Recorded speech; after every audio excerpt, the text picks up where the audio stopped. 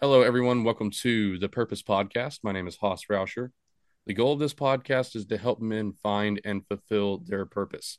I'm going to help them be good, strong leaders, good, strong men, good male role models in their communities. I'm going to do that by having conversations. I'm going to invite guests on. I'm going to ask our guests, what is your purpose? What do you think your purpose ought to be? How did you find that purpose? And what do you do every single day? How do you get up, get after it, and go and fulfill that purpose?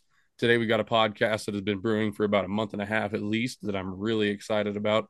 I had Jared Neve on a couple weekends ago. I don't remember how long it's been, but Jared Neve is a knife YouTuber and he debuted a knife that I was really interested in. It's American made, which God knows that I love. They put T10 hardware all across their knives, and if you don't know, it's just a big ass screw compared to like T6s, and it's just overbuilt, and I loved it. It looks cool, and I said I got to meet the guys that are doing this, and so I looked them up, and it turns out it's two brothers that are working hard on a company, and they've jumped into some things that maybe they weren't used to, and they took some risks. So right now I've got Ross and Brock Hardisty. How are y'all doing today? Doing fantastic. How are you? Doing well, sir. Ross, how's it Yeah, going? very good. Very good. Glad to be here. Awesome. So we're going to start off with the mandatory rapid fire. We must give them the rapid fire. They demand the rapid fire. So um, I think we're going to start with we'll do this kind of one by one. I'll ask each of you. Ross, other than I'm not gonna you can't use the cop out of my own knife. Other than your own knife, what is your favorite pocket knife? Oh, my favorite. My wife got me a knife for kind of an engagement present, and it was out of Italy. Very pricey knife, and to the best of my knowledge, the only production tungsten carbide knife out there. Oh, the Sandrin. A Sandrin knife. It was one of their first models. So this would have been back in 2017, I suppose, when she got that for me. And I just think it's a really cool knife from an engineering perspective, from a materials perspective. It's just an absolute feat of engineering that they were even able to pull that off. Absolutely beautiful blade, unbelievably sharp. Just it maybe not the most polished aesthetic, but I love from an engineering perspective. It's just a really cool knife. I love it so much and I want to own one. I have so many knives on my list. I have so many, and unfortunately, I'm at the financial point to where anything not made in America, I just can't like get myself to buy. Like, I'm not saying that they're not good stuff, like Riot, all that stuff. So the Mm-hmm. Sandrin has been on my list for a while, but it's after I've got all my American made grails, then I'm gonna start outsourcing my knife purchases. But Brock, next question or the same question for you, sir. Uh, so it's funny. I actually just had this conversation with Ross last night. Um, short answer is the Holt Morpheus. I don't Uh, know what that is, but that sounds cool. Holt Blade Works. I believe they're in Kansas. Is that correct, Ross? Um, Mm-hmm. Probably either that or Kansas City, Missouri. I don't remember. I think they're in Kansas, the state. But anyways, these guys just do amazing machining, and you can tell just how much effort and love they put into their products. And I had a chance to meet the owners, over the weekend at Blade Show, and they couldn't have been nicer people. And they had some great feedback on our knife, and I told them that Ross and I both, have kind of looked up to them as kind of a gold standard in the industry, and I just think the work they're putting out is absolutely incredible. And Oh, that's really cool. I'm looking at it now. Yeah. That does that looks nice. I think y'all's knives. I'd put your knife up against that. well, Um, that is extremely high praise, and you know, but at least the ones that I've seen on the webs. Yeah, y'all's knives looks to be in that category. So that's cool. That is a cool knife, man. yeah, it's very cool. And so I'm probably going to. I just told Ross last night, like a guy who just happened to come up to our booth and bought a knife from us. And he's like, "Oh, I've got a Holt Morpheus that, like, I'm not crazy about the ano color, and like, He's like, I'll sell it to you if you want. And I was like, yeah, I might buy this. That's cool.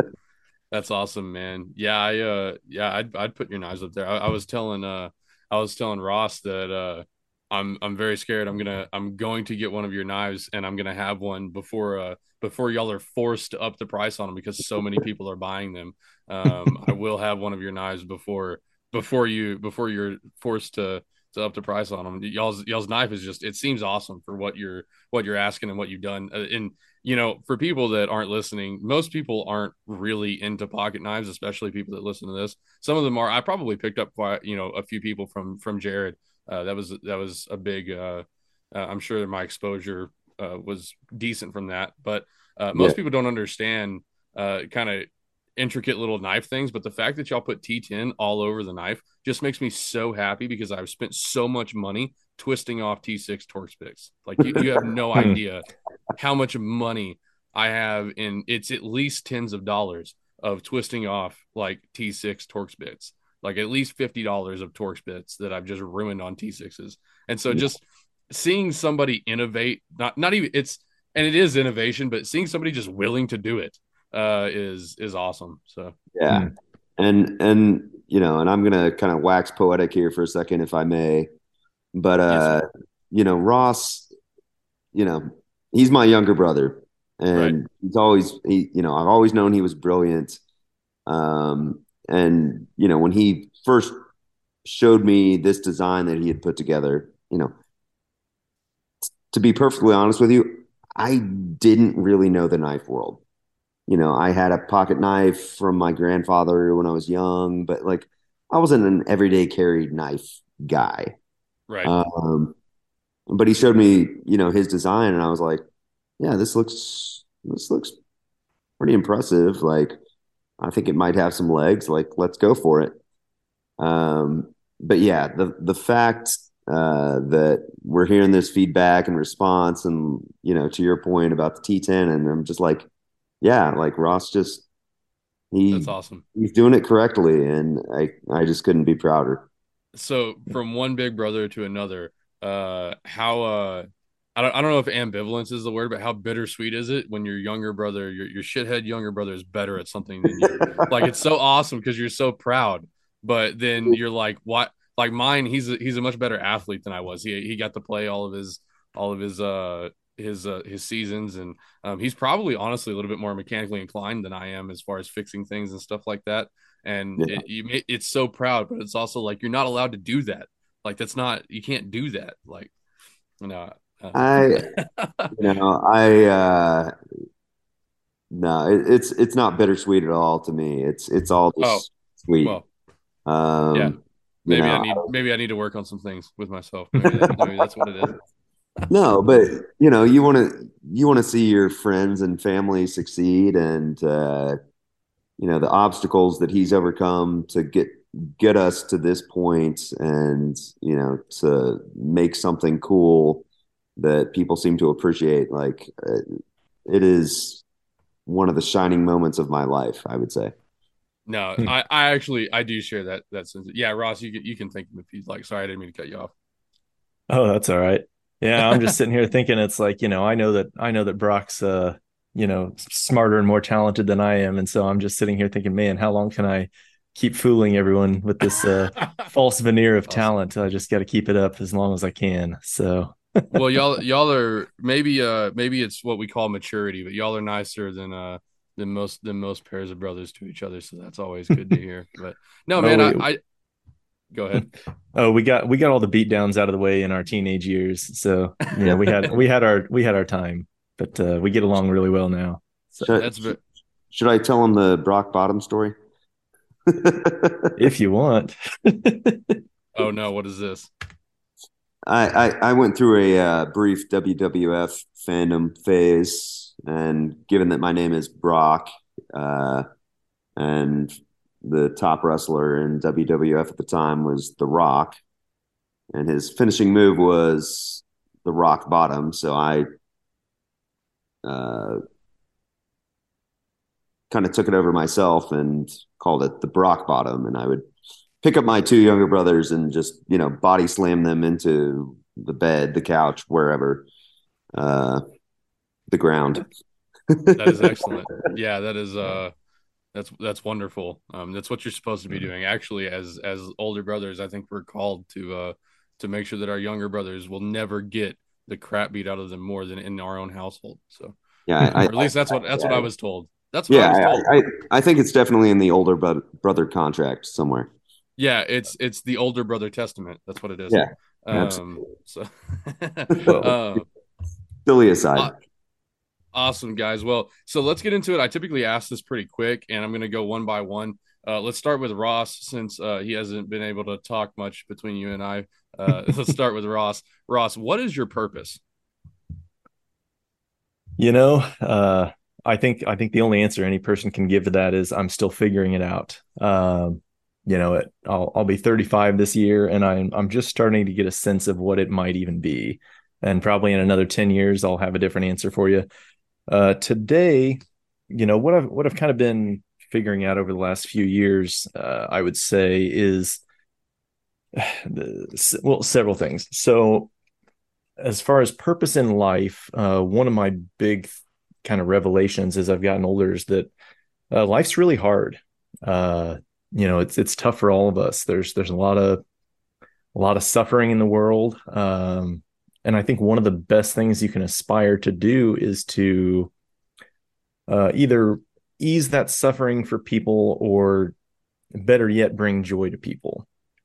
Whether it's humor, whether it's entertainment, whether it's a product that they really enjoy, whether it's a stable income, a solid job, something, any and all of those things. I've started realizing that I think my purpose, at least right now, I'm managing a shop full of hardworking American guys that count on the company that I'm managing day to day for their income, for their livelihoods, for their families, and that gives me a great sense of purpose, to keep that going, to make sure that tomorrow and next week and next month, of all the crap going on in their lives, they don't have to worry about, will I have a job? That I would say that's meaningful to me. But then, secondary to that, when it comes to friends, family, and really just strangers I encounter, the people listening to this podcast, it's like I want to bring a sense of, like I say, maybe a laugh, maybe just a little bit of knowledge, maybe something that makes their day a little brighter. I think it's something to aspire to, and it's something you can do every day. You can just try to be you can just be happy and positive and upbeat and funny, and you can make somebody's day better. You can make their life a little bit less miserable, or maybe even good. You know what I'm saying? And so Yeah. uh today, that's what I would say my purpose is to try to help create the world that I want to live in, which is one full of excitement and laughter and security, and as little worry and stress as possible, and just try to make it through, because like I say, life's tough and we got to help each other out. So Yeah, I like that a lot. I'll comment on that a little bit. Yeah, man, I agree with you. And one thing that I want to explore, I'm going to go ahead and take notes. If I'm looking down and doing things, I'm not ignoring you. Like, I'm not texting or anything. I'm taking notes. So I just want, because you can't see my hands, so I don't want you to think I'm being inattentive. But I, I'm playing Candy Crush. I'm just going to be honest with you. When I look oh well, down, so that's fair. So well, you are according to Brock, like the smartest dude. I bet multitasking is probably you're probably going to beat Candy Crush while you're giving us all this wisdom. So if you ask my uh, wife, it's my worst attribute is multitasking. well, yeah, I could have told you that she would not be a fan of that. Yeah, yeah, Awesome. Yeah, don't play Candy Crush while you're trying to talk to your wife. It doesn't work out well. Um, absolutely. so I'm gonna write down joy through jobs and products, and that's what I want to talk about too. Is um, the multifaceted way that we can exercise our fulfill our purpose. Um, you know, and I did want to talk about, you said that still trying to figure it out, and that's another interesting topic as well that I think we'll get into. But before we dive deep into the weeds, or you could say, instead of deep into the weeds, you could say deep into the lake, like Brock's phone that he threw into the lake. I heard about that the other day. Yeah, I had to bring that up. Yeah. No, I just he called me and said he threw your lake into or your phone into a lake, and I was like, wow, that's not very nice. I don't know why you would do that, but anyway, Brock, what is your Well, purpose, man? well, small kayaking incident. Oh Uh, no, that's not good. um, I wow, talk about a tough act to follow. I don't know how to speak it as eloquently as Ross just did, but I stole his answer. You yeah, stole his answer. he stole my answer. Um, but no, I mean, I would echo a lot of the same sentiments that Ross said. Um, you know, with each passing year, as I've uh, gotten older, um, I've just noticed that it's not about um, you're never in a place where you need to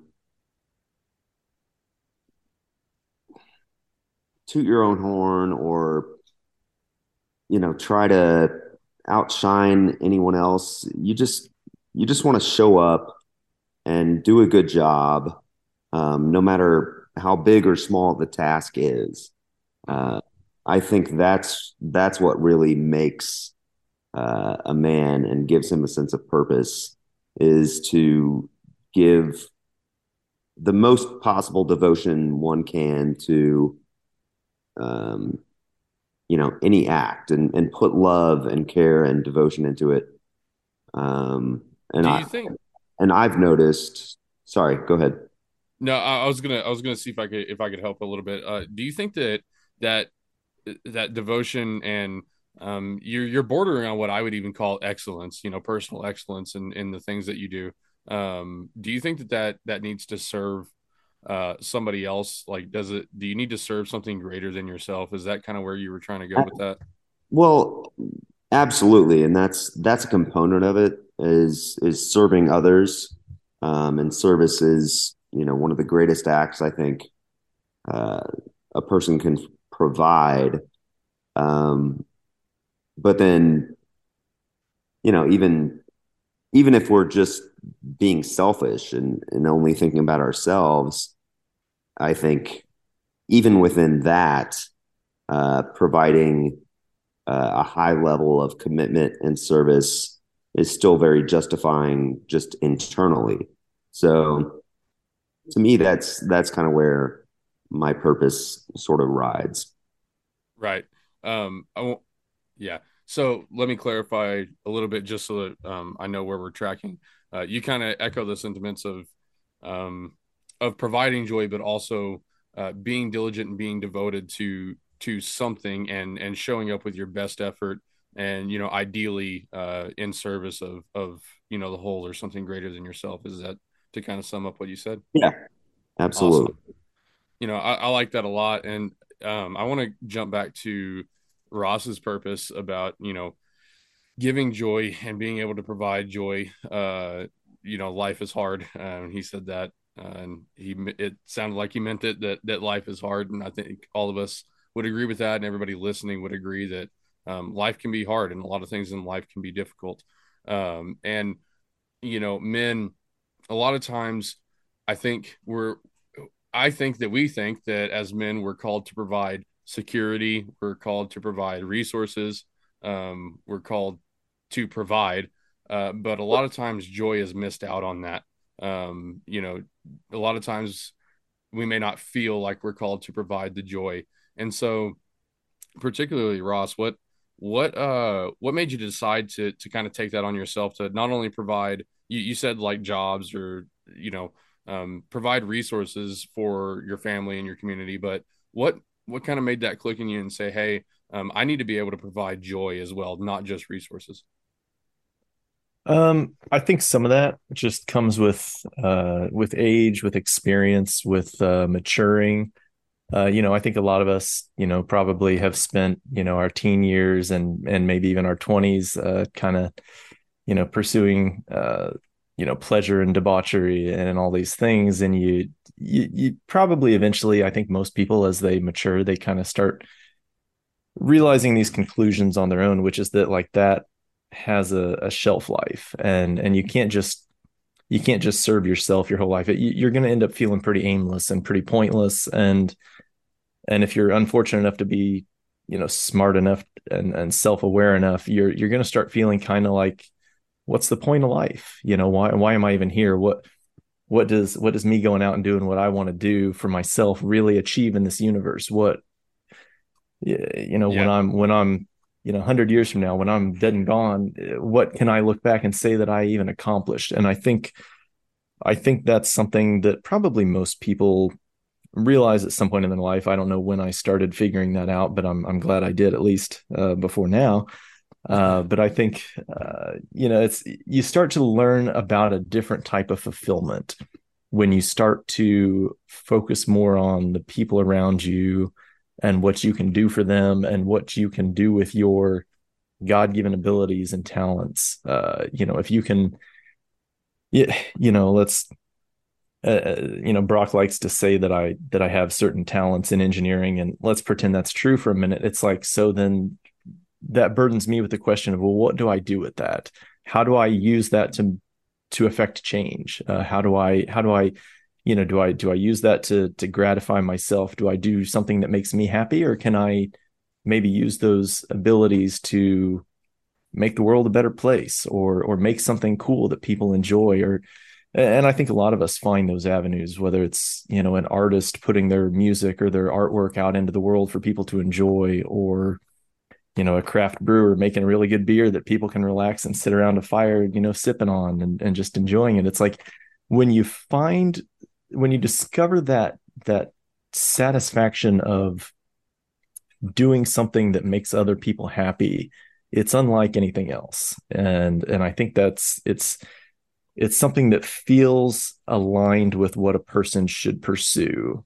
And I think when you're doing that, it kind of just clicks on its own naturally, and you just kind of go, yeah, I think I'm doing the right thing. This feels right. It feels meaningful. It feels impactful, and it's not just all about me anymore. And in some ways, it's like you're making yourself feel better. There's no such thing as true altruism. So it's like, I feel better because I'm helping other people. Yeah. But it's not a zero sum game. I believe that you can truly make your life better by making other people's lives better, and there's really no limit to that. So I think I don't know how far off on a tangent I am at this point from what you originally No, no, asked, no. but I think Yeah. that kind of describes the journey of me finding that purpose, I suppose. That no, I think what you said makes a lot of sense. And you know, like I said, it specifically I've heard uh a new thing. It's not necessarily new. I've heard it before, but it's good to remember that you can still provide joy through products. As um I know we're not trying to get political, and I don't have any clue where y'all are at politically, and it doesn't really matter. But when you're living in a society that a lot of times frames the seller of a product as only motivated by monetary gain, you forget that people like me truly look at those products and it brings them some form of joy to have them. You know what I mean? Like it's easy to Mm-hmm. forget that because like I think the products are cool, but it's like I also know that y'all are there to make money, and I understand that margins and the business and all that stuff. It's just a cool reminder when you say that to say, oh yeah, they did actually bring me joy by producing a product that I really really like so much, and I think that's a key in a lot of people for the reason that they innovate and the reason um that they make things that other people do enjoy is because of what you said. It helps fulfill that purpose of bringing joy into the world. It's not just to make money. You know what I'm saying? Oh, Um, absolutely. Yeah. so I want to move in, and either of y'all can answer this. It doesn't matter, but let's talk about the decision to make pocket knives. And I know y'all had sent me a little excerpt about a little article or something like that. Without getting I don't know, I think the personal is political, so y'all mentioned not getting political when we were laughing about it, but I'm okay with whatever you want to state, just so you know. Like if you want to state politics, it's fine, but the disaster that happened in 2020 that really caused a lot of waves in a lot of industries and a lot of people's lives. I heard Yeah. that was kind of a factor in why y'all finally decided to jump into pocket knives. So don't be afraid to talk about it. Don't be afraid to talk about how you feel of being shut down in the economy and stuff like that. But tell me a little bit about what really kicked off that decision and what it was like stepping into an unknown industry and taking risk on that. So I'll tackle this one, and yeah, it was about 2 years ago, um, just over 2 years ago, early June of 2021. Um, I had worked in the beer industry most of my career. I was working at Guinness when the COVID shutdowns happened. The timing on all that was especially difficult for Guinness. We took major losses for a number of reasons. Obviously, Ross was managing a medical company, and of course, elective surgeries were being postponed, canceled, pushed off. So demand there was falling. And we were sitting together at my youngest brother, Grant.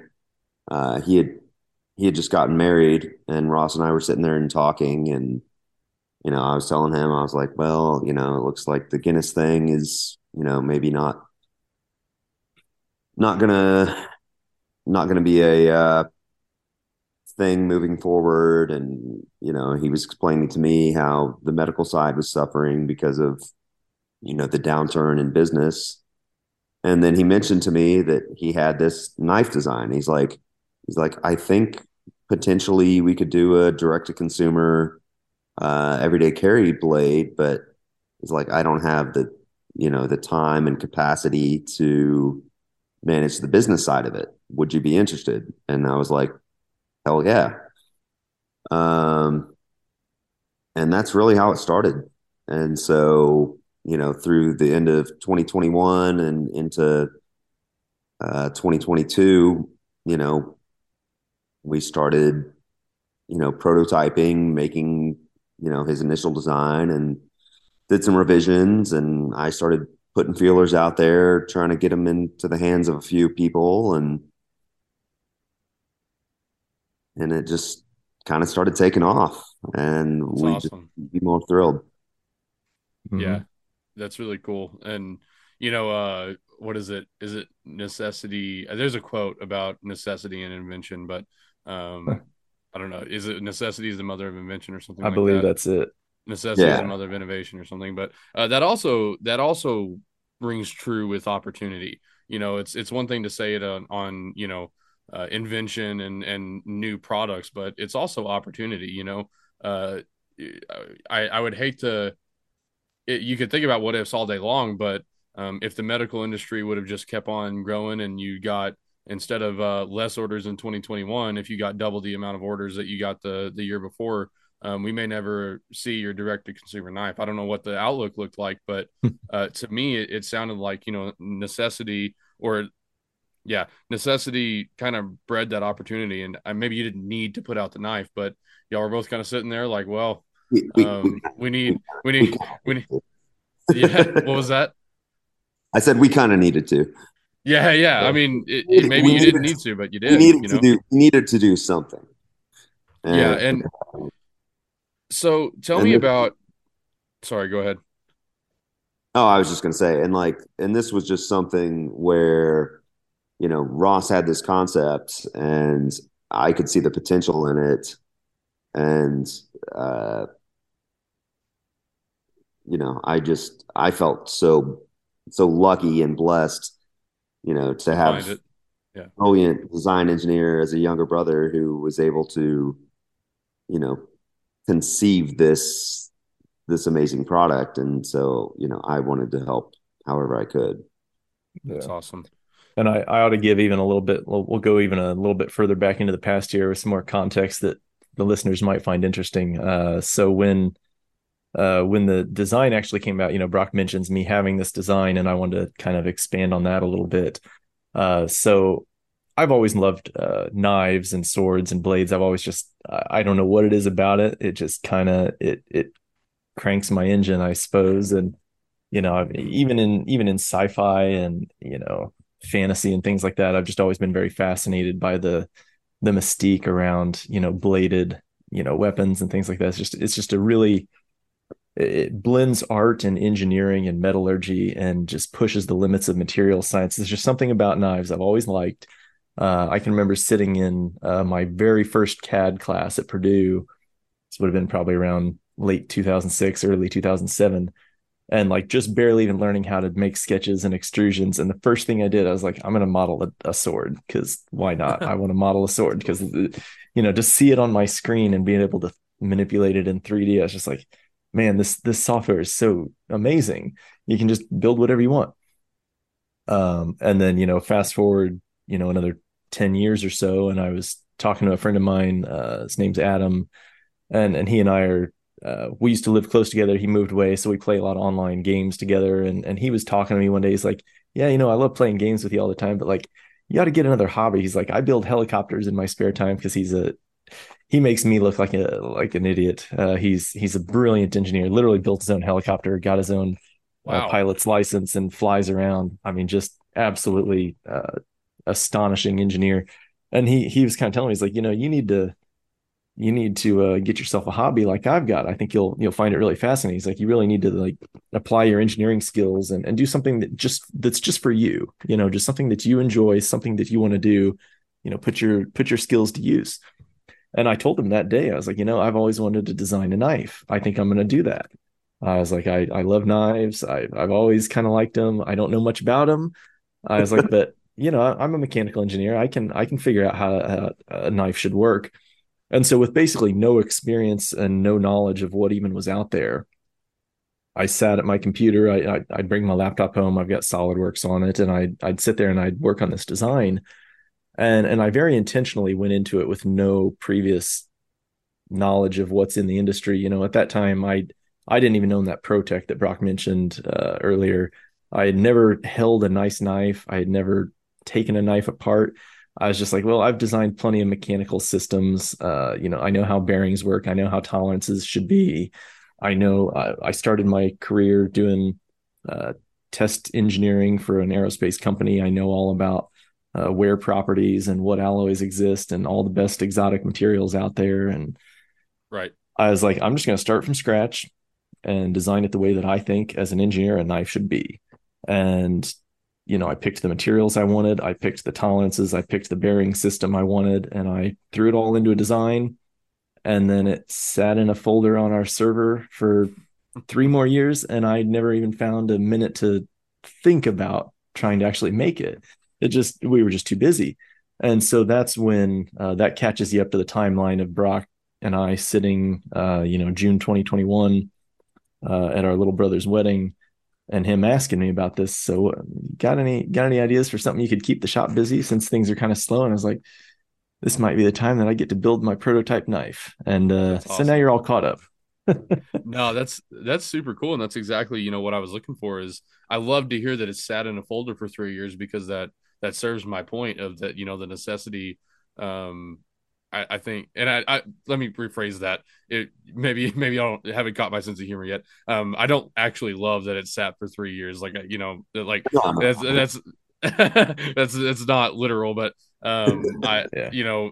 it's just it's so ironic to think that it did actually sit for 3 years, because it I think a lot of times for guys to really go and do that and pursue, kind of like what we talked about earlier, providing people joy, sometimes it does need to come out of necessity, and that relief of for me doing the podcast, it would have only come uh it would never have shown up if I never had a little bit of relief in my actual provider role, like what I was talking about.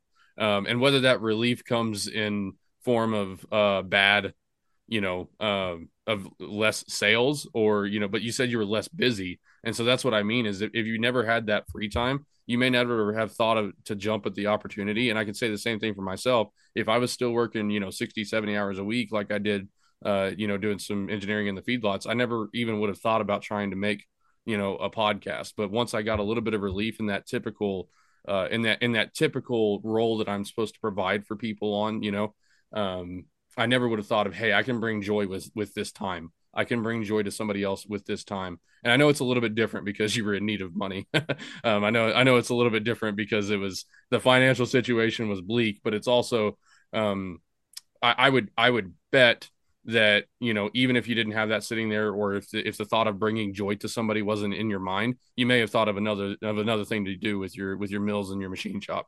You know what I'm saying? It may have been something what other people would consider more practical or more in line with your medical stuff. Tell me a little bit. Um, do you think that having that extra time and just really searching for something was able to? God, what am I asking? I know I'm rambling. I know I'm not articulating it well, and I apologize. But No, no. I guess what I'm trying to ask is, it's a wild thought to jump from medical equipment to pocket knives. Was it just because you liked it, or was there something else at play that said, I guess I just have to try this? That's a great question, and I do have. Fortunately, I've had a lot of time, and had a lot of time even back then, to think about exactly the answer to what you're asking. Um, there were a lot of things that just aligned perfectly in such a way that I almost couldn't not do it. And let me explain what I mean. So, I kind of gave you a little bit of history. I was very passionate about doing this knife design. I kind of did it for fun.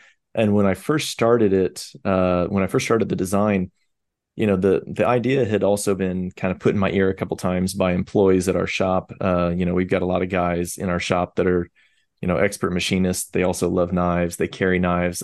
One guy told me he's got a collection of probably 200. They were always bringing them in, showing them to each other, and just, guys would say to me all the time, like, man, we'd love to make a knife here. Like maybe you could design something up and we'll make them for holiday gifts for all the employees or something like that. And it was one of those things. It's like, whenever they'd say that to me, I always had the same thought. I was like, man, I'd love to do that. Man, I'm never going to have the time to do that. Yeah. And so it was one of those things. So it wasn't just me that wanted to do it. It was kind of all of the employees had always talked about, like, what if we made our own knife? Like, and when you've got expert machinists saying, hey, I want to do this thing, if you're a good manager, you're thinking, I ought to let them do that thing, because not only are they going to do the best they can like they normally would, but if you're passionate about something, you might just go that little extra mile, that one extra little step, a little bit more care, because you truly love what you're doing. And I think that's really important, to try to find that in other people and in yourself, is find something that you're passionate about, that you really want to do, and then do the heck out of it. And so Awesome. that was one of the components, was like, I knew the guys in the shop were really excited about making a knife. Another component of it was, as I mentioned, I can't undersell the talent of the guys I work with enough, the machinists and the manufacturing engineer that I've got working closely with Brock and I. These guys do some of the best work I've ever seen as far as manufacturing goes. Their attention to detail and tolerances, and just the meticulousness required, the surface finishing, the deburring by hand, they all go around wearing those I don't know what you call them, the visors with the binocular vision on them, and they're Yeah.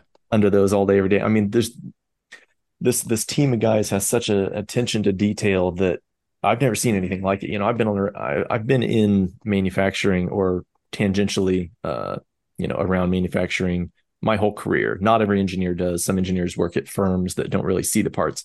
I've always worked at companies that also had a machine shop attached, that were, so I see it all day, every day. And I've never seen a level of care and detail and precision anywhere else, besides here with the medical side. That said, we're in an industry where that doesn't matter all that much to our customers. And, not to sound arrogant by proxy or whatever for our employees, but I kind of always had the sense that it's just like, our medical customers aren't paying us for the level of care that we're putting into our parts and our product. It's like, and it's a good thing to do that. But I always kind of had the sense that we need to find a product that, like, that level of care and detail really matters, and really means something to the customer or the consumer. It's like, a doctor just needs his tool to work. It's like, if it's pristine and scratch free and a perfect surface finish and the most beautiful purple he's ever laid eyes on, he doesn't care. It's just got to Right. get the job done. It's got to get the joint replaced. It's got to get in there, cut the bone, throw it on the table, rinse the blood off. And it's got to work. It's got to be nice. But I knew that our team of guys has this innate ability to produce a product that's just, I mean, you've now seen them, and I think a lot of people have seen them. It's like I've got to give these guys credit. Like, they make an incredible machined product, and they pay attention to tolerances down to the 10,000th of an inch in a way that I've never seen another team be able to do. And so that was a component of it. A third component would be, as Brock kind of mentioned, we were getting slow on the medical devices, and I thought, we need to kind of diversify what we're doing. I think doing a consumer facing product is a good idea. It diversifies our customer base instead of being beholden to one or two giant corporations that are, buying product from us. We're now, putting something out there that if individual people like our product, that has a lot more room to grow. It's somewhat opens up our possibilities. So that was a component of it. And then I would say the fourth component was just, it fit our internal capabilities perfectly. We already had the machinery. We already do passivation, laser marking, laser welding, assembly in-house. I developed the titanium anodizing process and really refined that over the last couple of years. That was one of the few pieces that we kind of really had to put a lot of effort into developing ourselves to do. But it's like, beyond that, it's like, I looked at this product, this custom folding knife, and it's like, we've got everything we need. We've got all the talent, we've got all the equipment, we got all the people, we got all the machines, and we got the time now because of COVID slowing things down. There was nothing that didn't jive, and the pieces were just falling together so perfectly that I challenged myself to think of something better, because there was always this part of me that kind of felt like, it's like, man, is a knife, like the world's oldest tool, is that really the most creative thing I can think to do with our time? And the answer is yes. It's like, this fits us so well. The customers are going to love it. And as I researched more and more into the custom knife community, and really started to understand the vibrance of that community, and how people aren't just about buying one knife. It's like, seeing that they love to support each other. It's not competition. It's almost coexistence, where it's like, people support each other. And we saw that at Blade Show this past weekend, where it's like, there's just such a love and an energy and a coexistence with the different knife companies. And it's just, everything about it was like, I want to be a part of that. I want to be a part of that community. I think we'll be welcomed into it. I think our customers will welcome us into it. I think other knife companies will be excited and enthusiastic and supportive of what we're doing. And just everything about it just worked with our vision, with the situation we were thrown into, outside of our control. The pieces fit. And so we went for it. That's awesome, man. No, I love to hear that. Brock, I want to, I don't want to just, he's talking about relationships, and from what I understand, you manage a lot of the relationships, with, Chapman Lake Knives. Tell me a Yeah. little bit about, um, tell me a little bit about how do you outwardly face that passion that he's talking about? Obviously, a lot of that comes in a good product. Yeah. Obviously, the product speaks for itself, and the passion of the people that make it. But as far as building relationships, and as far as on a marketing side, what are you doing specifically to connect with that passion, and make sure that it's outwardly faced and people know what CLK is about? Great question. And I actually kind of wanted to piggyback on a little bit of what Ross was saying earlier. Go ahead. As we've dived into this, and as we're trying to make connections and trying to navigate our way through, this new industry, because it is new to us. Um, the community and the people have just been incredible. And I'll give you an example. So, this past weekend we were at Blade Show, and we're next to a company called Luft Concepts. Uh, a couple of guys that had their own knife design. They just happened to have, a booth next to us, and we got to know them. They ended up, you know, buying knives from us, and they were like, so one of the guys was a YouTube reviewer, so he already had, a pretty decent following, and like, people are coming over to their booth all the time, and they're constantly sending people over to us, and I'm just like, holy crap, you don't have to do like, you don't Yeah. have to do that. Like, back to, kind of the collaborative nature of this industry. And, there have been a number of other uh, just people that we've met at the few shows that we've been at that have been so, so, so incredibly helpful, in kind of getting us up to speed and, giving us advice. And, we've got a couple guys we met at a show in Pigeon Forge last November. I call them my knife oracles.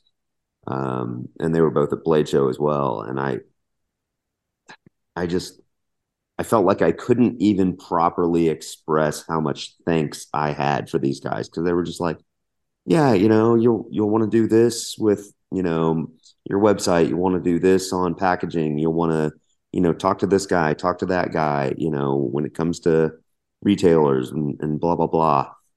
And it's just like, Yeah. wow, thank you so much. Like, No, I, I understand. Yeah. we could have spent $100,000 on a consulting firm that would not have been half as useful as these guys were just dropping it into our laps. And that's been, to me, the most amazing part of the process. It's just like seeing how cool this community is, seeing how uh, helpful and supportive, and everyone's just building each other up. Like, it's not it's not cutthroat whatsoever. And that's a nice feeling where it feels like I can help you, you can help me, like, and we're all growing this pie. That makes a lot of sense. And I think that there's something when I think what I'm going to put in there. I think what I'm going to title, I always like to come up with a title while we're talking, but one thing, a keynote is that when you have all this joy in an industry to where you're still trying to make money, I think the key is when a passion meets some form of service, like what y'all are talking about. I think what maybe coagulates. That's a weird word. That let's not use that word. Coagulates weird. Maybe what causes the knife community to come together, like what you're talking about, is that first and foremost, before businessmen, before marketing agents, before engineers, they're knife guys and they're passionate about it. And then the other thing is that I'm sure you can meet some rude people in the knife community. I'm sure there's at least one or two, but I think a lot of them are probably the people that you're running into, and the people that are nice, and the people that are really helping out. I think that they are committed to some form of service, just like what y'all have talked about. You stated in the beginning that your purpose is to help bring joy to the world, and I think it's really awesome. And what you're saying is a testament of when a passion meets a service, and you can exercise that, you get a lot of good things, like what you're telling me about. Would y'all agree? Absolutely. Absolutely. Mm-hmm. Awesome, man. Well, so I do want to get a little bit, I guess it's kind of knife nerdy, but we could we could expand it into other areas if you'd like. But you said something specifically about art and utility. That is the one thing that, like, I think that's why I'm so attracted to knives as well, is because it is like you said it's like the world's oldest tool. It really is. And it's going to be forever. We are always going to need to separate things in that way. Um, at, at the most basic level, we're always going to need it. But I think what's so cool about pocket knives and stuff like that is the ultimate merging of the art and utility. Tell me a little bit about trying to balance that in your knife. And because in my experience, I'm not an art dude. I see some movie posters and some stuff behind you, Ross, and so maybe you are kind of an art dude. But for me, I could design you anything that I could design you things that worked. It would work exactly the way you wanted it. I could use different materials, but if you wanted it to look good, I'm like, no, just hide it. Like I don't know what like you want your piece of equipment to look good. I don't know how to do that. Like it's not me. But in a knife, Sure. it's necessary to make it look good. Tell me a little bit from an engineer's perspective of balancing that line of making it look good. And did you have any struggles with kind of the art side of that? Uh, I'm probably a lot like you, where absolutely balancing the aesthetic with the function is one of the toughest things to do as an engineer, because first and foremost, engineers are trained in materials and numbers and function and bearings and all these things, and it's like none of that's necessarily inherently attractive. That's why cars aren't designed just by engineers. When you get to the skin and the body and the panels and the paint, and Right. you got to kind of pretty up. It's like when you pop that hood, it's like, yeah, it's beautiful to some people, but it's Yeah. not exactly sleek. uh you know and so yeah, that's absolutely a challenge when you're designing anything. Is it's got to work, it's got to have all the right structure, it's got to have all the right bearing system, or whatever it is. It's got to have the lock features, it's got to have clearance, it's got to have certain things. But to pretty all that up and make it not just look like an industrial tool, Mhm. absolutely. um Now, fortunately, I do have a little bit of an artistic background. I do love art. I'm not shy about that, clearly. And, on and off over the years, I've kind of been into different, you know, painting, drawing, charcoal kind of stuff. I have a little bit of a knack for that. And I like to express myself in that way, not least of all because it challenges me. It's not necessarily just something that's easy for me. It's not necessarily intuitive, but I do think when I dedicate myself to it, I can accomplish some pretty good looking artwork. And I like to challenge myself and push my limits. And so when I was designing this knife, one of the nice things about uh, aesthetic design is if you draw from nature, you can find a beauty that resonates with a lot of people without even meaning to. So what I mean by that is when you look at, like, the design of a turbine blade or something on an aircraft engine, or something, it's like you look at the flow of a titanium, fan blade or turbine blade or something, and it's got a shape that's actually it's not just designed to be pretty or look cool. It is very flowing and swoopy and neat. Or you look at an F1 car, or any sports car, and it's like, yeah, they're beautiful, but nature is actually guiding a lot of that aesthetic, where it's the aerodynamics of it, or the shape that it needs to achieve a certain function. And at the peak efficiency, a certain shape kind of just emerges, the way that fluids flow. Or in our case with the knife, it's like, I've been working in the orthopedic instrument industry for years, and there's some core philosophies in designing orthopedic instruments. One of which is, everything's got to be smooth, nice tactile touch. Got to be safe, got to have no sharp edges, and it's got to fit the hand well. It's got to be ergonomic. It's got to be easy to use and intuitive to use. And so when you combine function with ergonomics, a natural shape starts to sort of emerge. And so when you look at our knife, it's got these flowing contours on the handle, and those aren't just for looks. I do think they look beautiful because, again, it plays off of necessity. It plays off of nature, which is that it fits the hand really nicely. We designed it with an ambidextrous contour for left or right hand. There's a place for the thumb. There's a place for the fingers. It feels good in a lot of different grips and orientations. The button lock is in a very specific place to be safe. We're imagining surgeons using this, where it's like, you don't want to accidentally hit that button when you're using it, and we placed it in such a way that you're not going to accidentally unlock the blade when you're using it. And so when you kind of try to pull all that together, it almost guides your hand a little bit, where it's like, yeah, I want it to be attractive, but when you just kind of let ergonomics and function and kind of a natural look emerge, you sort of get what looks like art. Um, and so some of it's me, some of it's nature, some of it's luck. Right. I had a specific aesthetic that I was targeting, and I had drawn some inspiration from many different things, not least of which is the flowing contours of turbine blades, as I mentioned. And high end sports cars, and just some of those. Um, let me get specific with one of the design decisions we made on the aesthetic side.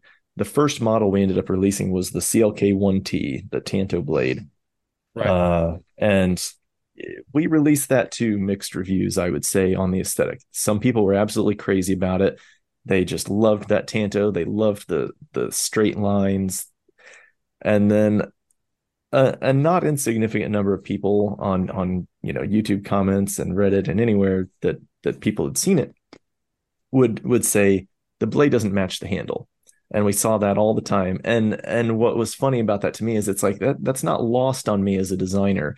It was actually a very Right. intentional decision. We designed the 1D and the 1T in tandem. We actually manufactured the 1T first, but they were both designed at the same time. And my thinking on the aesthetic was, some people like kind of cohesion, or they like uniformity, so they want the flowing aesthetic to kind of permeate the design, the blade, the handle, everything flowy. To me, I was like, some people are going to like that.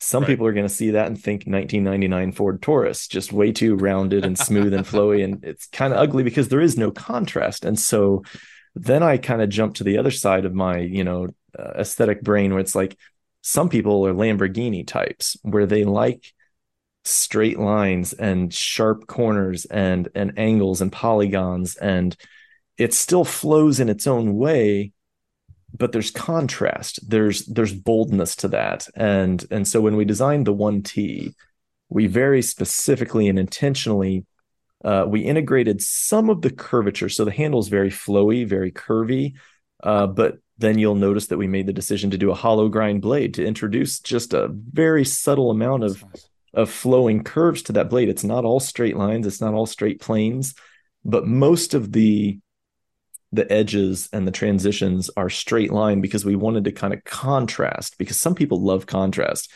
Some people want HDR, TVs and monitors, and they want vivid colors and jet black blacks. They want straight lines and curvy flows mixed together. And everybody's got their own style, and I have an appreciation for a lot of different styles, and so we wanted to offer aesthetics that kind of spoke to different people. And so, like I say, there are people that hate the Tanto with the handle, and there are people that love it, and there are people that love the curvy CLK 2D that's a little bit more congruous throughout, and there are people that are chomping at the bit for us to release a CLK 2T, because they love that aesthetic we went for. And honestly, I don't even know which one I like better at this point. I enjoy them both. I see what everybody's saying. I hear them, and at the end of the day, all we can do is release what we call art and hope that people like it and appreciate it. And if they don't, uh, that's fine too. Everybody's got their own tastes, and that's part of what makes the knife community so interesting and so rich. Is that there's so many different options and aesthetics, and they don't all look the same. And if everybody was doing it the same way and try to please everybody, it'd just be a gray, muddy, bland mess. But there's Yeah. vibrance, and there's life to it, and there's a wide array uh, of options out there, and we try to be uniquely us, and hope that resonates with some people.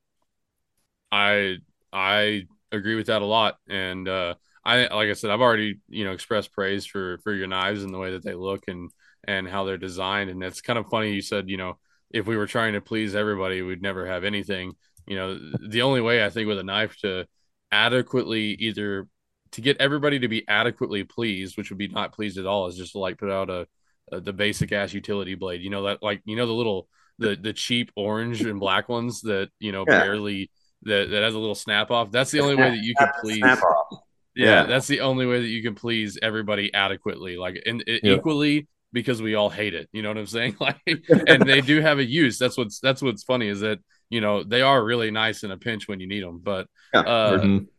so, man, I like that a lot. And number one, again, just to get kind of knife nerdy, I love the fact that y'all put a hollow ground on your blades.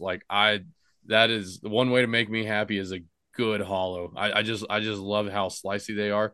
I've got I'm sure you've heard of the Spyderco Smock. Oh yeah. Have you heard of that? Yeah. I love my hollow on my Smock. And Hmm. like I said, I love the fact that y'all did it. And I think that they both look really well.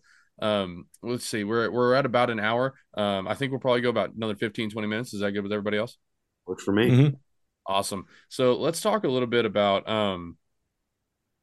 staying uniquely you. And this can be to either of y'all. I know Brock, with some of your marketing experience, you may have an input on this. I found with me in the podcast and stuff like that, you're gonna get input from a lot of different people. You're gonna get a lot of different inputs. Yeah. And one of the biggest struggles of producing something for someone else, and especially for more than just one person, one of the biggest struggles of producing something for a large group of people is trying to figure out what criticism do you need to take and you need to implement, and what criticism can you leave there on the table. That's something that I found is that typically uh, learning which one to take is I'm not still great at, but I know that in order to make a good product, it needs to at least make you happy. Yeah. In order to make a good product, it needs to at least make you happy. Talk to me a little bit about has it been difficult to kind of stay true to that? What are the fruits that you've seen of saying, hey, I understand you think that the Tonto blade, whatever it is, looks goofy Yeah. with the handle. We're going to keep doing it. Tell me a little bit about that, and tell me your experience with that. And this is a conversation that Ross and I have often. We just touched on it yesterday, and uh, I consider it uh, useful and valuable and a blessing to us to have so much customer feedback, which we have received boatloads of. And the nice thing about being, as small and nimble a company as we are, is I feel like we're able to be very responsive. For example, Jared Neves said that he would like a little more height on the pocket clip Yeah. here. And he said it was, a little tight on like a thicker denim type of pocket. And literally within, I think, 2 or 3 days, Ross was like, all right, I redesigned the pocket clip, Yeah. put a steeper ramp, raised the height by 10 thousandths of an inch, and we're good to go. And that's, to me, that's very gratifying to be able to, because in any type of engineering, in any type of design, with any type of product, you're never going to think of everything. You try to, put as much effort as you can into it, but you're going to have use case scenarios that didn't occur to you, and you're going to have that customer feedback.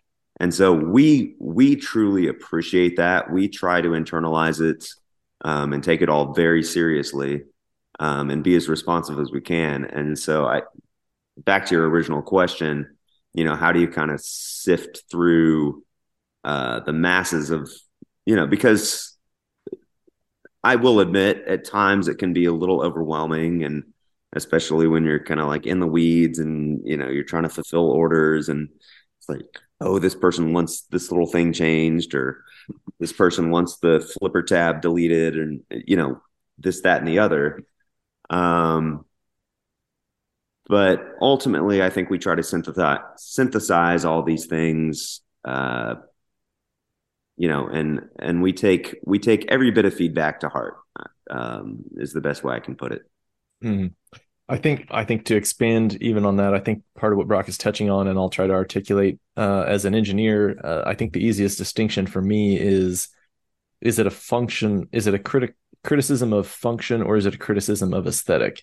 When it's a criticism of function, I try to put my ego aside and ask myself, are they right? Would it be better if, one of the big things we got from customers early on was, as Brock mentioned, the pocket clip. But there was also, a fair number of people said, I think it needs a stiffer detent in the closed position. We want a stronger detent. And I looked at that and I was like, I agree. You're absolutely right. I picked what I thought made sense. I picked about a pound of force. That sounded about right to me. I actually did some testing with my finger. I know some guns are 5 pound, 10 pound. That's like, I don't want people wearing themselves out opening my knife. I thought a pound sounded about right, but it felt a little light in reality. So we upped it to 2.5 pounds. And all we've gotten is very high praise ever since we did that. People saying, "Oh, this feels so snappy, feels great." When there's a functional criticism, it's really pretty cut and dried for me as an engineer. It's like I evaluate and I say, yes, that would make the product better, or no, it wouldn't. And fortunately, like our customers are very in tune with high end knives, and they nail this stuff. It's like they tell you right away if there's something that would make it just a little bit better, and we do it as fast as we can. We're always aiming for the best product we can make, the best action, the best function, the safest, most reliable knife we can make. And that makes it really easy to sift through the feedback. Is like when people are giving you criticisms that they just genuinely want to help you make a better product, we listen very intently. When it's aesthetic stuff, it's like everybody's got their own tastes, their own flavors. Usually that stuff we take less seriously, I guess you could say, because it's like there are a lot of people that seem to really like what we're doing, and we feel that we by some stroke of luck have developed our own unique look, and we really like it. We're really pleased with it, and our customers seem to really like it. And one of the things we hear often is it's unique and it's different than anything else out there, and we love that because it's like we didn't want to give people something they could already get. We didn't want to just rip off some knife that already exists. Is we did our own thing. And I think that's what everybody should kind of aim to do. That when you're creating something new, is try to make something that's uniquely your own, and stand by it, and be proud of it, and the rest will fall in place. That's really good. I like to hear that. Yeah, and that's kind of what I was thinking when Brock was talking about the different feedback that you had gotten as kind of coming from that engineering role. I was like, no, I went exactly where you went as well. Is it a functional thing or is it an art thing? Because if it's an art thing, that's like the most subjective thing in the world to be commenting on. But if it's a functional thing, then maybe it is pretty serious, Mhm. and so I like that you kind of approach it like that of you know, categorizing those into art and function, which is we've already discussed that the knife. I think the knife is the pinnacle of art and function. I don't think that there's really anything, especially for the money. If you look at like the difference between a $20 knife and a $500 knife, um, the $500 knife is going to be extremely more beautiful most of the time, not all the time, but it's going to be more beautiful. It's going to have more art in it. It's going to have better materials. And as far as function goes, typically your $500 knives are going to perform maybe not, I don't even know the percent. You're probably better at math than I am, the percentage, but $500 versus $20, it may not have a $480, better function than the $20 knife, but it's going to at least be worth some form of extra money. You know what I'm saying? Yeah. To me, the knife seems like the only product where when you really pay, you can pay double on a knife. You have a really good chance if you do your research of getting double the function out of it, whether that be in the steels or in the handle or in the, the detent, the action of it. I don't know. Do y'all second that? Because I think about why do I love knives so much? They cut things. You know what I'm saying? Yeah. But I try to Well, justify my purchases. So You let me know, know. and absolutely. and to your point, I can go in the kitchen and sharpen a butter knife that's gonna cut open my Amazon box just as well as our knife's gonna do. So Yeah. in terms of function, like yeah, when you talk about the delta between a $20 knife and a $500 knife, like yeah, you can make that argument that it's like, well, why would Well, anyone ever pay for a $500 knife? Our argument would be is that, well, okay, your butter knife will cut open your Amazon box this time, but tomorrow, next week, a month from now, like what we're trying to make is, something that we consider like, generational heirloom quality. Like Right. we're trying And to use the best possible materials, something that's going to last a lifetime. And Right. so, we take pride in that, of course. And obviously those materials do cost more, and we do charge for it, um, but I think there's No, value. when don't miss the most well, two of the other most important kind of factors in this equation is one, we're not just selling a knife, just like a Ferrari is not just a car. There's a certain amount of joy that people get in enjoying artwork, and this is, make no mistake, this is artwork. right. And I think a lot of these high end knives are, and I think a lot of high end jewelry or anything that you want to spend a lot of money on. It's like you can Yes. buy a $20,000 ring and it doesn't do anything. It just Exactly. shines. Yeah. That was Uh, my point. Yeah. but it brings people joy and they like it and they give it to their kids and it passes down generation to generation. And, not only that, but we're making it here in America. We're having guys that live and work in our communities are making this product and they're making a living and they're making a good living doing it. And we're paying them as much as we can. We're paying them what they're worth. And again, it all kind of ties into this whole building the worlds you want to live in. It's like, if you want to see American manufacturing succeed, you've got to not only be willing to spend the extra money to pay guys here to make your product, but the consumers have to be willing to spend that extra money to support their own communities or their own state or their own country or whatever it is. It's just it's a cycle. It all works. It's an ecosystem that all has to jive together, and we're a piece in that. But we believe very strongly in that mission of just trying to better our communities by creating good paying jobs, by making well made American products and artwork. Yeah. And we're just so grateful that we have found a community that appreciates what we're doing and is willing to support us and support our employees. And that's what it is. You can't just look at it and see a knife that you could buy a similar functioning product. It's so much more than that. And I think that's true for probably a lot of guys doing things that we're doing, not just even in knives, but a lot of industries. So Yeah.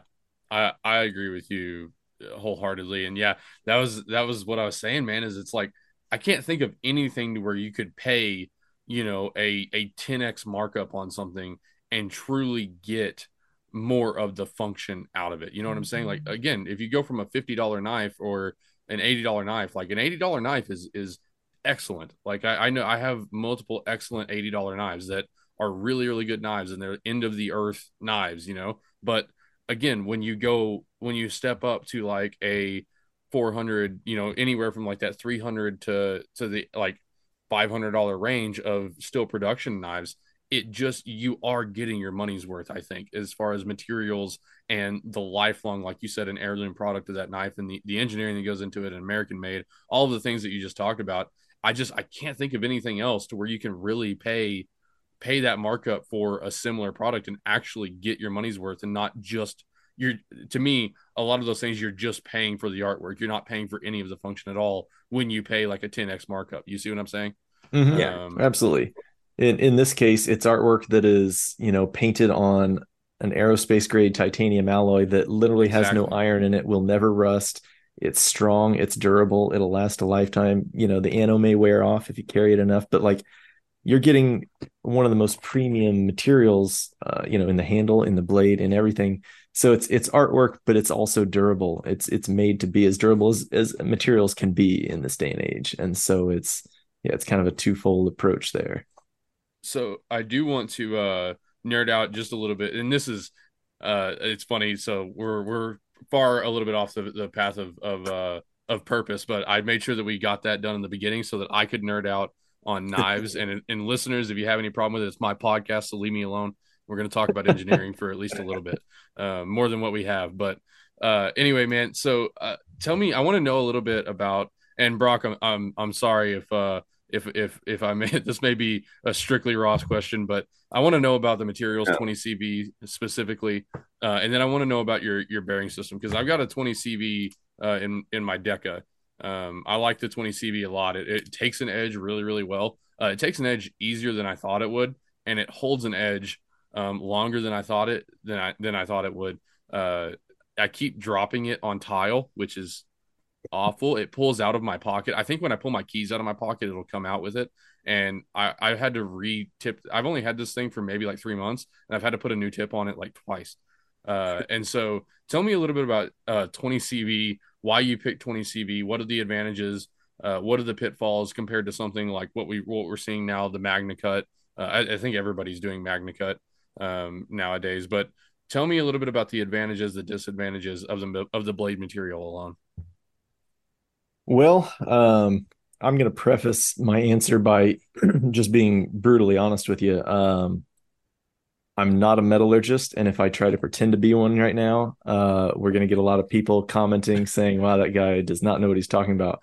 I am a mechanical engineer. I can read a spec sheet as well as anyone. I can understand strength and hardness, and even carbides and a lot of these different alloying elements. And I can look at something and say, yeah, that's a really good choice for this application. If we get into like the subtle differences between 20 CV and Magna Cut and which one's better, you're never gonna find a succinct answer, because you're gonna have armies of people on both sides saying this is why this one's better, this one's why that one's better. This Right. this carbide being formed in this material makes it superior to that carbide being formed in that one. And I'm not even going to try to win that battle here. I don't think that'd be wise. But So what I can tell you, it's an amazing steel. They start with a powdered metal, gives it a very uniform, very tough, much tougher than they could probably get with the same alloying elements if it were forged or cast. It's great for the application. You can get it honed down to a very fine edge and not worry about you know impurities like pulling out of the edge when you're sharpening and leaving chips or soft spots or anything like that. It's nice and homogeneous material. Gets very hard, very high chrome content, so it's very, very stainless, so you don't have to oil it, you don't have to worry about it rusting. Anything with iron in it can rust, let's be clear about that, but it is very, very stainless from what I understand. About as stainless as you can get at that hardness range. You can go higher and higher into stainless alloying elements, but you'll lose hardness and edge retention. But like to an get at LC2. 61, yeah, like if you're wanting that 61 HRC, I think it's a great steel. It's just like you say, it holds a great edge. We've put it through its paces. I even did a break test with a knife one time in a press in our shop. You wouldn't believe how far you can bend a 61 HRC blade before it snaps. I mean, Really? you can turn it into a U. I mean, you can take that thing from flat. You can bend it to almost a 45 degree, like one end to the other, and it doesn't break. It's unbelievable how tough this stuff is because of that uniform grain structure, and there's no boundaries to worry about. You don't have, as far as I can tell, it's just it does what it's supposed to do. It's as tough as it can be at that hardness. It holds an edge. It's stainless. It's a great blade material. And Um, if I say any more than that, I'm going to end up, pissing off the metallurgists in the audience. So we'll just leave it at that. was the And was that blade sharpened that you did? Did it have an edge on it when you tested it? Yeah, yeah, and I was lucky that none of the pieces hit me. Oh, Did okay. have safety glasses on, but I wasn't actually expecting it to break. I was more just testing, and it exploded into several pieces, and I Awesome. found some of the pieces. Cool. Yeah, so Yeah, no barefoot in the shop anymore, right? never were. Well, I know. I No, know. no open-toed It was a shoes. joke. Yeah, yeah, So Ross knows that the only time I wear shoes is when I'm in the shop. yeah, that's funny. Yeah. yeah, So, yeah. When well, you when you work around knives, there's a certain inherent level of risk that you have to be willing to take. You cut yourself a lot. Let's just say, that's yeah, very the funny. yeah the expression, death by a thousand cuts. Whoever coined that never actually tried it. It takes a lot more than that. It I That can tell sounds you, awful. I don't know how many it takes, but it's more than 1,000. That's crazy. How are you cutting yourself so much? I'm surrounded by knives all day. They're on all sides of me. You It find just ways. happens. Yep, Yeah. it just happens. You turn around too quickly, and all of a sudden, there they are. Yeah. That's that awesome. sharp blade, that sharp blade has to get in that handle somehow, and that involves handling it. And when you're, as clumsy as I am, you drop things, you slip, you this, that, whatever. You put your arm into it when you're not looking because you got it laying somewhere else on a table. Oh man, it Uh, just happens. You get I used mean, to it. I've seen it. I guess y'all probably are just because I mean I handle knives a lot and I cook and I butcher and stuff like that. So I understand what you're saying, but I never really thought about how big of an issue that might be when you do I make them for a living. Like I just Yeah, carry them and use them, like on a semi daily basis. I can't even yeah, imagine the risk that you take by handling them all the time. I yeah. bet you got a few nice ass first aid kits around the shop, don't you? Oh yeah, and don't get me wrong, I am being humorous for the most part Yeah, here. yeah, Don't report me to OSHA.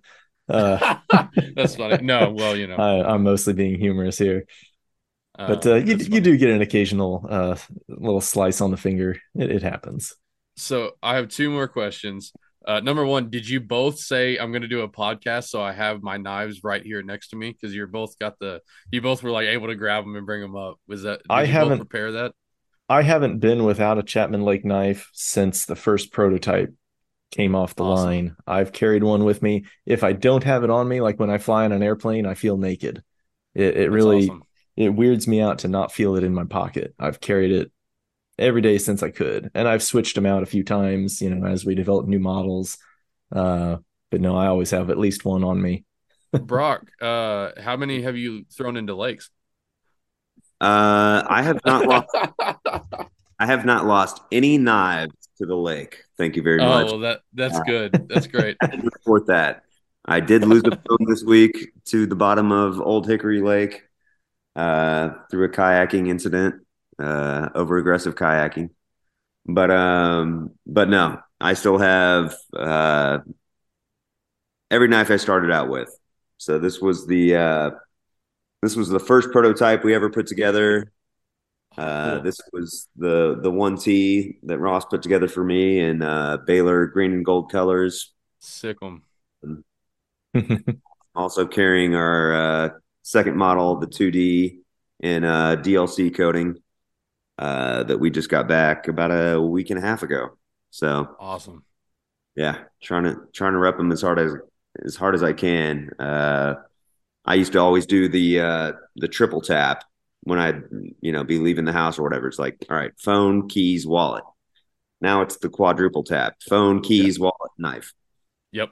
Yep. Yep. No, that makes a lot of sense. And same way with me, my knives and then I carry a pistol everywhere that I go. You feel naked without it. Like, and I carry two knives all the time. Like, just because I'm really bad about leaving them at my desk, and then I'll get out into the shop or I'll have to go like open a package or something like that, and I'm like, well, damn it, I play with my knives, and it's at my desk, and so I have been known to regularly carry like three knives, just so Nice, that I don't ever just leave them all at my desk, because I've done it before. I've lined them up and like taken a picture of today's carry and then walked away. And I'm like, son of a bitch, I got in the truck with four knives today and I don't have one on me. Like it's just so irritating. But I can imagine. no, guys. So last thing I want to do is I extremely curious, and I've got the engineer on the phone, so I'm not going to let it go without asking. I want to know why you've got four bearings in there, or is it three bearings or four bearings? What's with the dual bearing thing? Why? I'm gonna let. It's Yeah, I'll tackle that, no problem. So the funny answer is that I didn't know that nobody else was doing that. Because like I told you, when I designed That's this, funny. I had never taken a knife apart. So when I designed it, like I said, I approached it just purely as a mechanical engineer, and I thought, okay, this blade's got to rotate about a pivot, needs to be on a radial bearing. It's got to resist side loading and side motion. It's got to have some thrust bearings. That's Um, awesome. Now that I know a little bit more about the knife world and knife design, and I've at least seen a couple, I honestly have not taken more than probably two or three knives apart in my entire life that weren't my own. And one of them was because somebody was asking us to see if we could manufacture it for them. I don't go out of my way to see what other people are doing because I don't want it to influence my design philosophy or my design decisions. It's really hard not to even be subconsciously influenced when you see something else. So I went in gratefully blind because it was like I can work from a clean slate. I'm not biased by things I've already seen. And so, one of my core philosophies when I design this, from a sense of longevity and just durability, is like no metal on metal contact unless you absolutely have to do that. Or sorry, metal on metal sliding motion. Better way to put that. There's tons of contact. And so it's like, okay, if you're pivoting about a diameter, if you're just a hole on a post, there is metal on metal sliding wear. You can introduce, particulate, galling, Mm-hmm. whatever. That's what bearings are for, is to keep everything a rolling contact. So to me, it's how a system should be designed, whether it's a knife doing half a rotation open, or whether it's a car doing, 250,000 miles. You don't want metal on metal wear anywhere that you can help it. And if there is going to be, you got to have a really good lubrication and really, really clean, and you got to deal with metal debris or Teflon debris or whatever your sliding surface is made of. So it was just, to me, it was just the right way to do it. It was bearings everywhere. And if they made angular thrust bearings at that size, I would have used those, but they don't. So we went with 3 bearings. Awesome. Uh, No, that's that's really cool. yeah, I like it a lot. And so it is a 3 bearing system. It's got the one in the blade and then the 2 on the outside. Is that correct? correct. Yep. That's cool. I think you should keep doing it unless it's like a cost thing and there is something just way better to the function of the knife. If it's just because you can, I think you should keep doing it. I like it. Yeah, I mean So it's cheaper and easier to just drill a hole in the blade and slap it on a post. We've already got the post, we've already got the hole. We put a bearing in between those two things because to us it's the right way to do it. that's awesome. And it is more expensive, but I think it's better. So we don't compromise on cost for quality. It's the goal is to make the best product possible and then charge whatever it costs. And if people want to buy the best they can buy, they've got that option. That's kind of Awesome. our philosophy. Do So you sell replacement bearings? Is that an option in the future? Because uh, with 3 bearings, is it possible to get replacements? we don't sell them. We warranty them for life. So if somebody were to say my bearing got gritty or something, we just send them another. Hopefully, hopefully that doesn't come back to bite us in 10 years when 10,000 people need new bearings. But you know what? If it does, we'll send them bearings. We Yeah, stand behind it. And here's the thing about bearings. A good bearing is rated for, its L10 life is, say 10 million cycles. So I dare anyone to flip this thing 20 million times and wear out those bearings. yeah, If you fill your pockets with sand, you're going to have a bad time. But if you're cleaning it, keeping it maintained, keep it oiled, your bearings will last a lifetime and then some, probably your kids' lifetimes and their kids. As long as yeah. it's well oiled and doesn't rust. Yeah. But if they wear them out, we warranty them. We just send them another. Sweet. No, Yeah. I just didn't know. I just didn't know if it was like an option or not. Because when you're talking about it's one of those silly things where you just have spare parts sitting there for some, obviously not a good reason. So I just didn't know Mm-hmm. if you had spares. Are they? Um, yeah, I think that's the only question I had on it was why you did it, and that makes a lot of sense, and that's very funny that you weren't influenced anyway. It wasn't like, oh, well, the Protect does this or the Shirogrov or whatever, they all do this, and so we wanted to try to be different. It was just no, man. I thought that's the way it needed to be, and so that's the way it is. And it turns out it is. It seems like a pretty unique thing. At least I had never seen it. Jared mentioned that some other companies might do it, but I've never seen it with Yeah. that bearing structure. So I think that's I really cool that you found it. yeah. I've never seen it, but like I said, I've been in the engineering industry long enough that it's like I didn't come up with the idea of using bearings to, Yeah, yeah, yeah. for this type of application. It's just the way I think it should be done. And I have a feeling this won't be the last knife going forward that uses this type of system now that it's kind of out there. But you know what? If we can help bring the level up, we're happy to do it. It's giving the consumers better and better choice every day. That's just kind of the name of the game right now. So Awesome. So yeah. I think to try to kind of close this out, we're at about an hour and a half so far. To kind of close this out, tell people, Brock, this will probably be your domain. Tell people where to buy your knives. Tell them about if you've got a lead time, tell them about the lead time. Tell them how to order a knife. One thing that I did want to ask is, and maybe answer it accordingly, but the colors and stuff on the knives. You've got a lot of colors laid out, and in your knives and in your demos and stuff, the handles and stuff are different colors.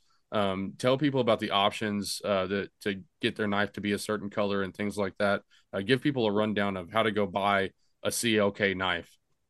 Yeah, absolutely. So, we take pride in the fact that we are, even though we are machined, there is a lot of handwork. We consider ourselves, custom made to order blades. We make titanium button lock flippers, as you know, entirely U.S. manufactured out of our shop in Bloomington.